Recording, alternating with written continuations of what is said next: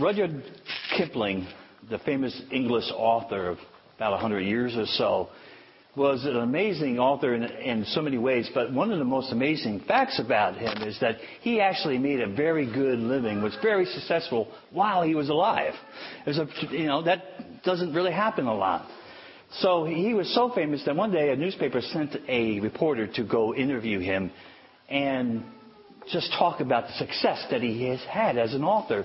And this reporter said to him, Mr. Kipling, you are so famous, it is estimated that every one of your words is worth $100. Mr. Kipling was just kind of scratched his head and said, wow, that's pretty, I never realized that. That's pretty amazing. Now, this particular reporter, I guess, didn't really appreciate his work, Mr. Kipling's work. So he took out his wallet and he took out $100 and he handed Mr. Kipling this $100 and said, here's $100. Give me one of your words, your famous words. Mr. Kipling took the $100 bill, looked at it, folded it up and put it in his pocket and said, thanks.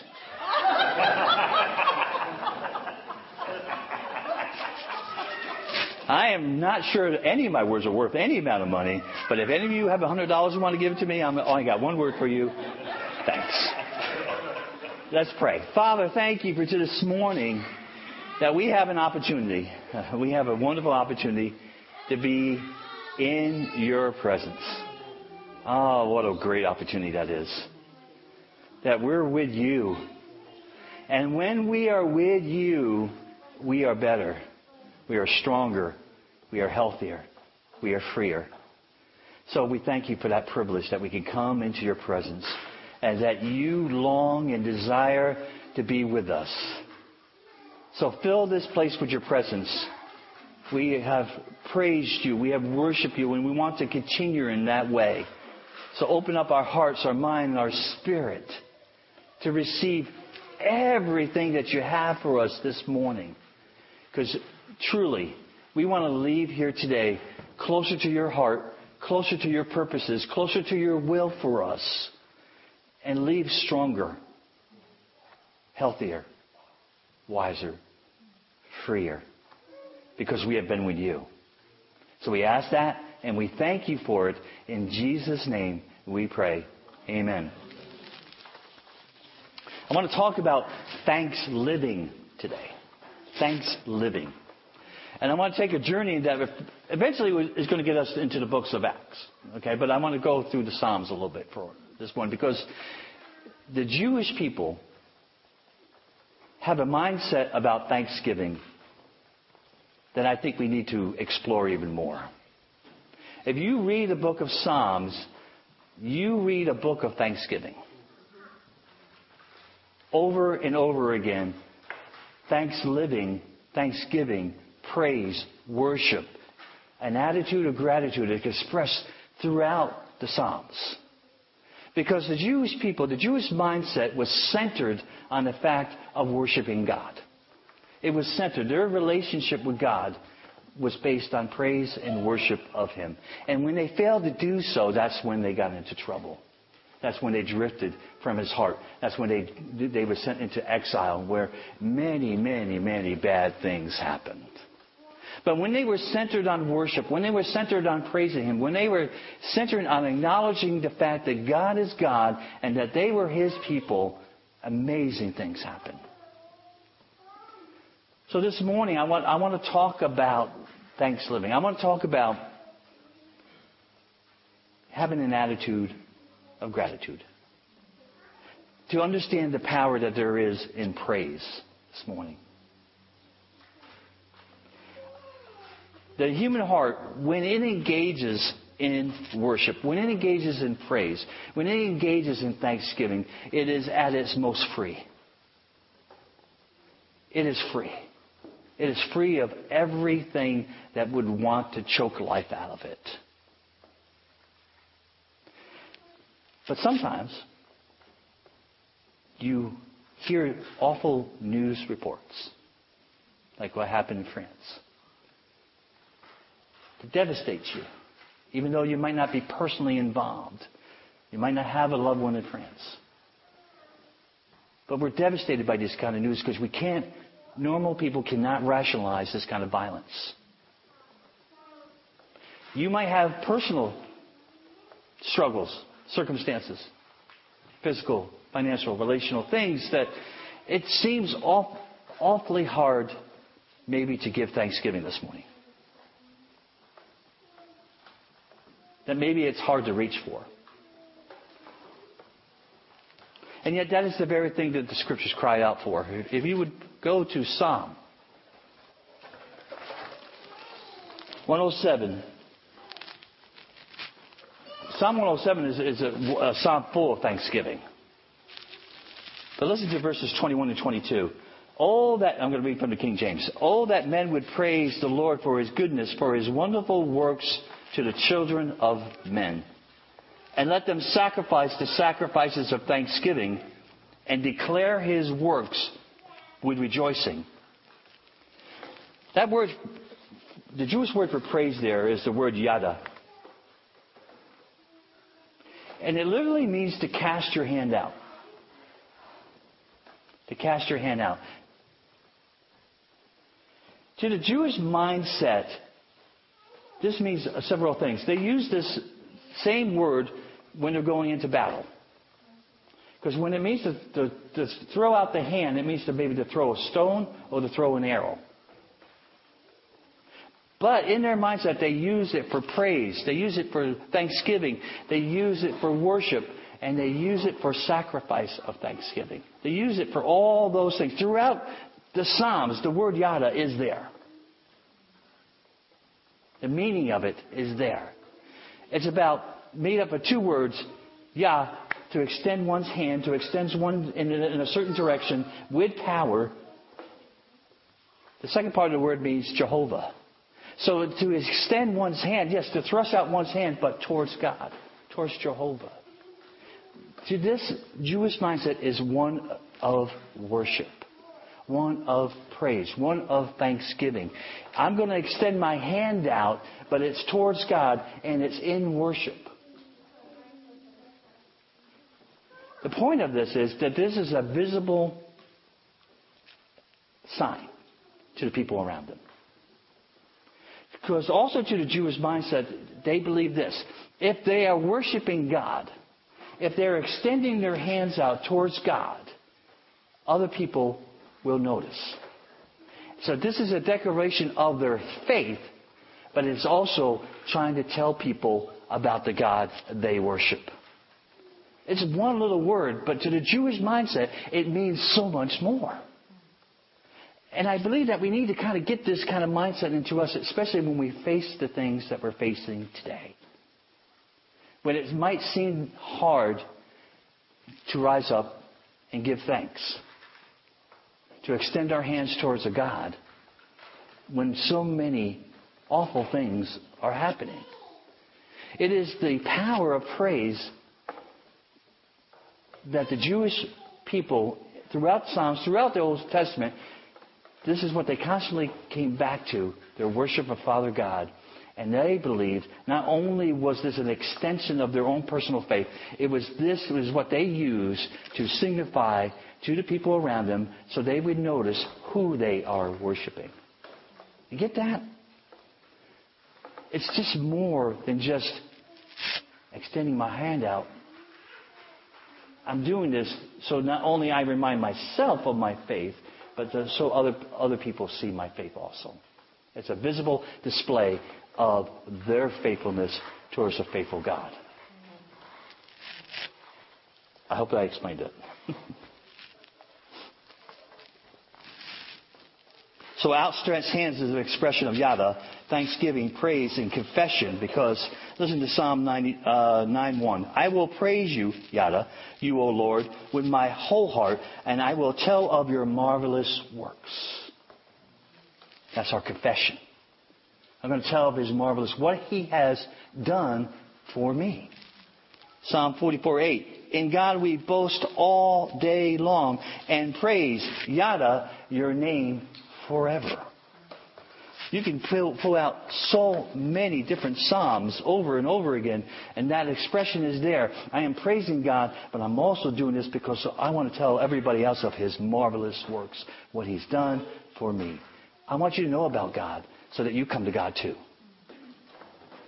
Okay?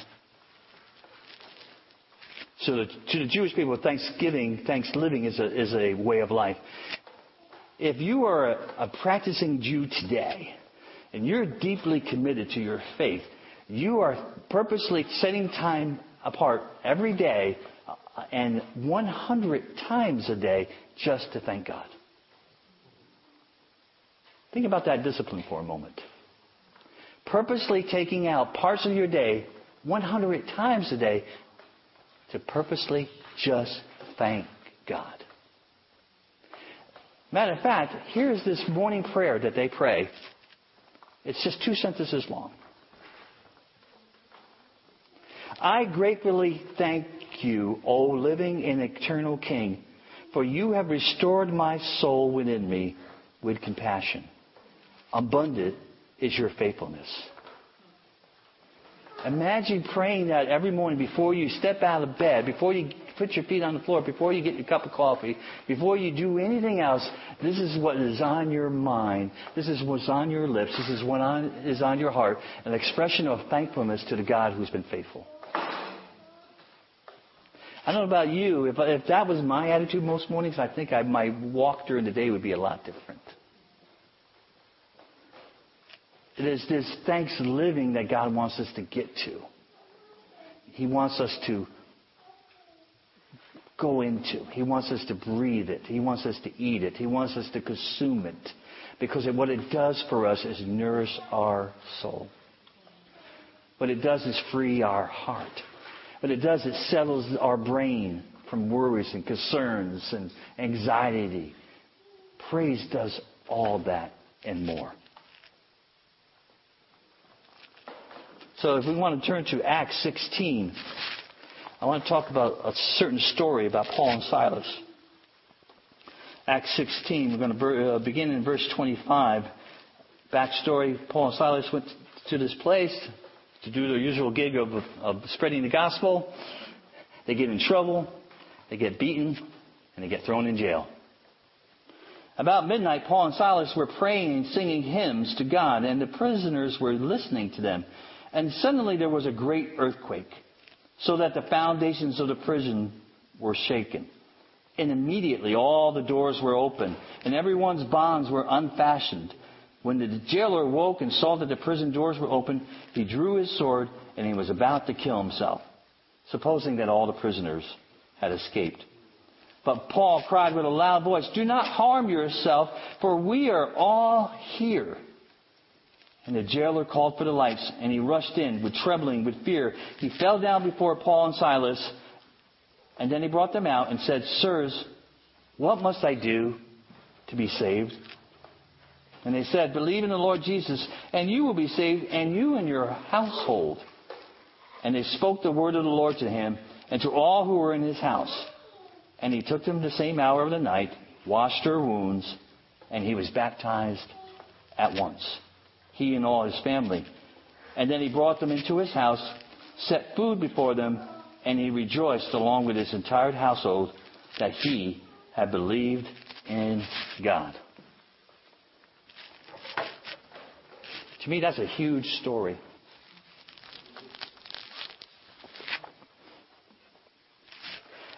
And to me, it's just a wonderful thing about the power of praise. So I got a few thoughts here. And I want to, verse 25, it says, praise gets noticed. Praise gets noticed. Paul and Silas, they're beaten. They're thrown in jail. There are things wrapped around, they're put in stocks, basically, on their feet. The first thing that they do, they worship. They extend their hands towards their God. They worship and they sing. They sing so powerfully that it says that everyone else was listening.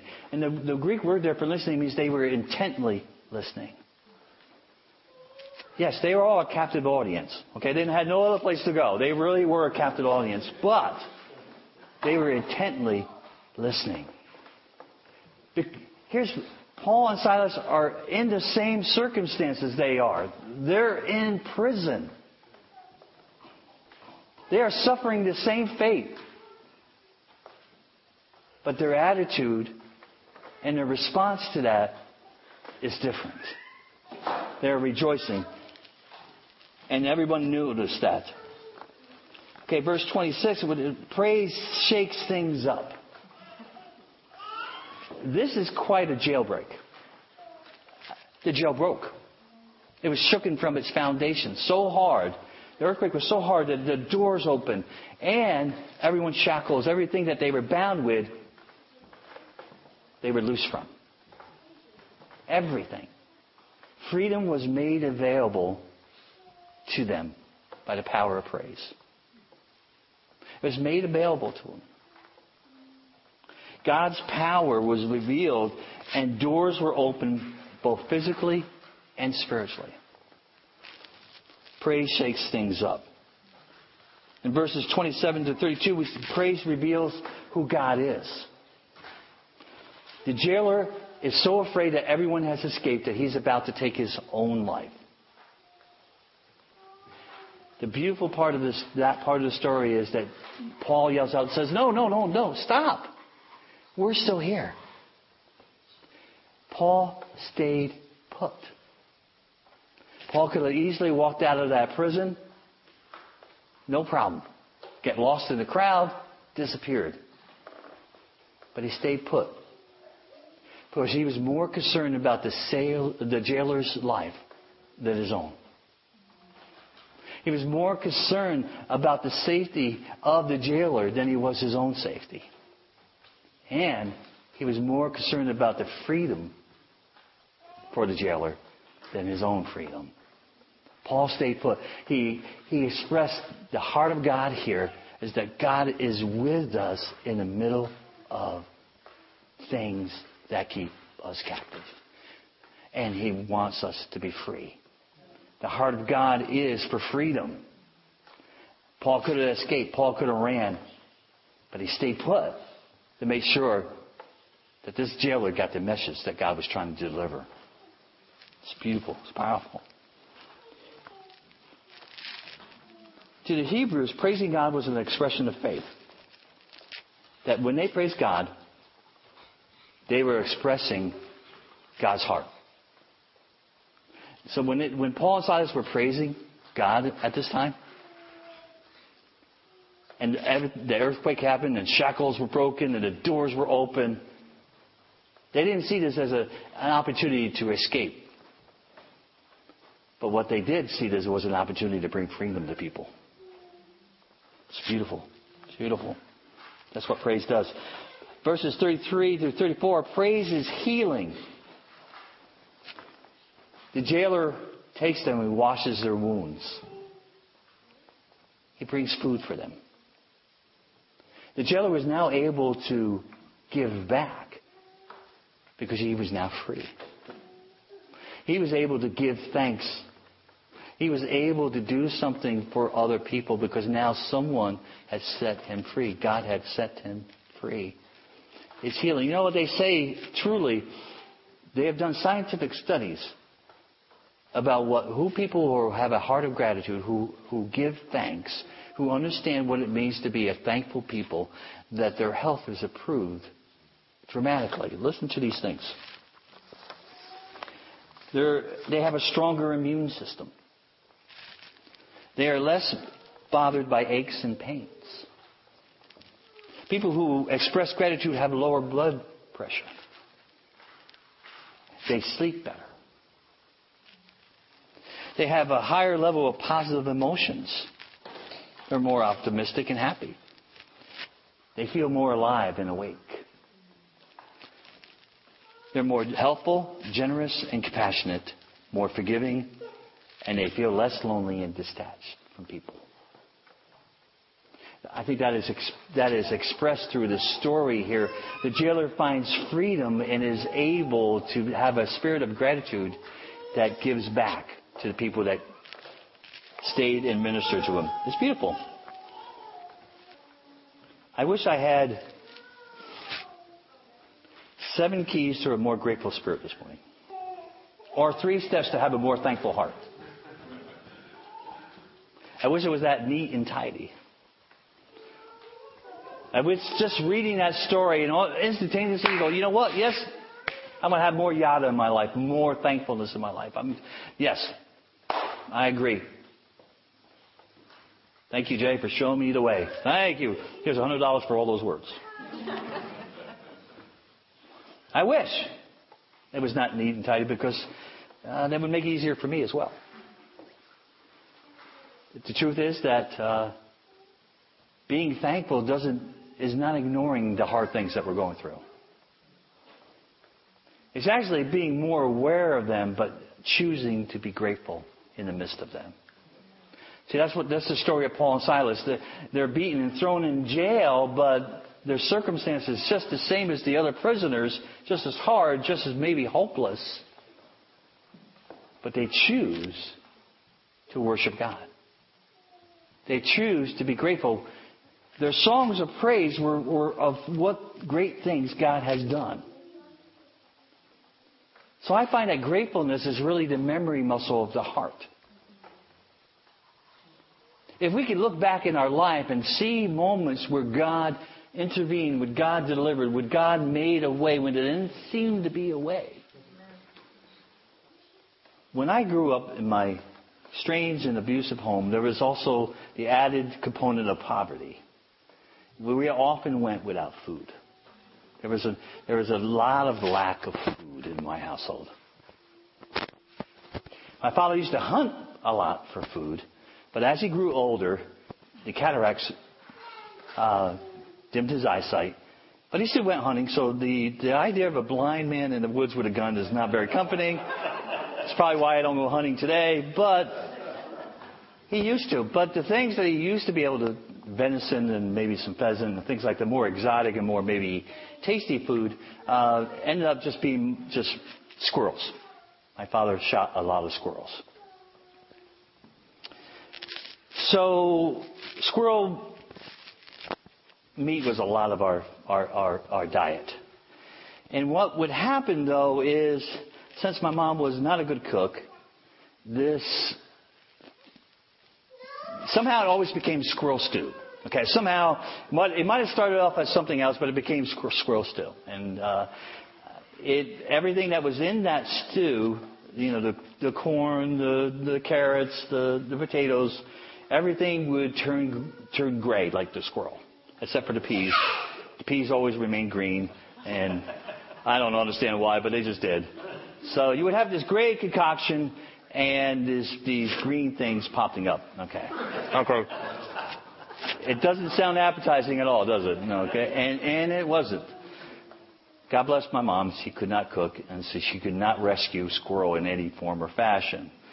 So this was a constant meal source for us, was squirrel stew. Around Thanksgiving comes around, and we don't have money to buy a Thanksgiving dinner. So we're going to have squirrel stew for Thanksgiving. But not just that, stew that has been frozen for about 2 months. Okay, so this is not sounding better, I know, but this is what we were faced with. And we had a small little black and white TV at the time, and remember we were watching the parade. And, they had food commercials. And even though they were in gray and black and white, they still looked better than the gray thing that was on the stove. Okay, it's just real, not real. Which one is better? I know I'm going for the unreal because it looks better. Okay, so we have this going on. And I'm about 13 years old, and I'm finding it very hard to be thankful this particular junction. I don't like squirrel. I didn't like squirrel. And, again, that was not what I was looking forward to.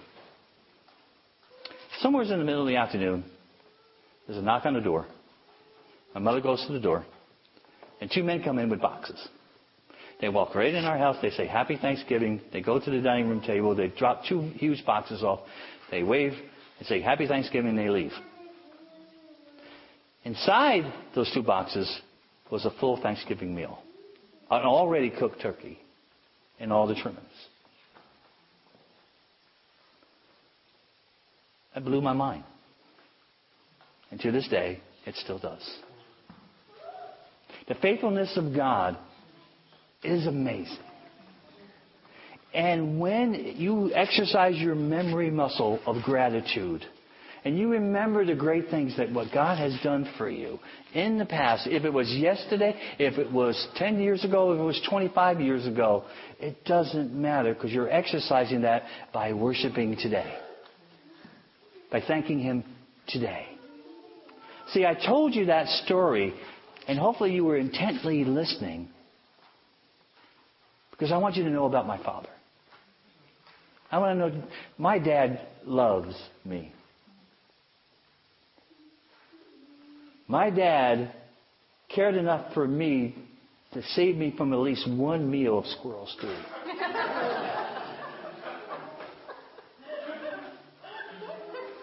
He loved me enough to do that. He loved me enough. I never knew who those men were. I did not recognize them. I never saw them again. And to this day, I do not know who those men were. I do not know how they found out that we were going to eat this god-awful squirrel stew. But they figured it out. God told them. God led them. Who knows? But it is a story I want you to know that my God loves me. That all those years ago, He implanted in something deep in a young boy's heart so that he would never forget how faithful his God is. So that my arm is constantly outstretched towards Him in worship and praise and showing you, the people in my life, the people that I want you to know, that my God loves me. My God is faithful. My God is committed to me. And He's committed to you. So, to live a life of thanks living is to exercise that memory muscle of gratitude. That memory muscle of, I know what Father God did for me this time. And He is faithful to do it again. I never have to eat squirrel stew again. I'm pretty sure I don't have to. Christine doesn't make that. It will not happen. If you drop that off my house, I will be thankful, but I won't eat it. Isn't it good to know that God is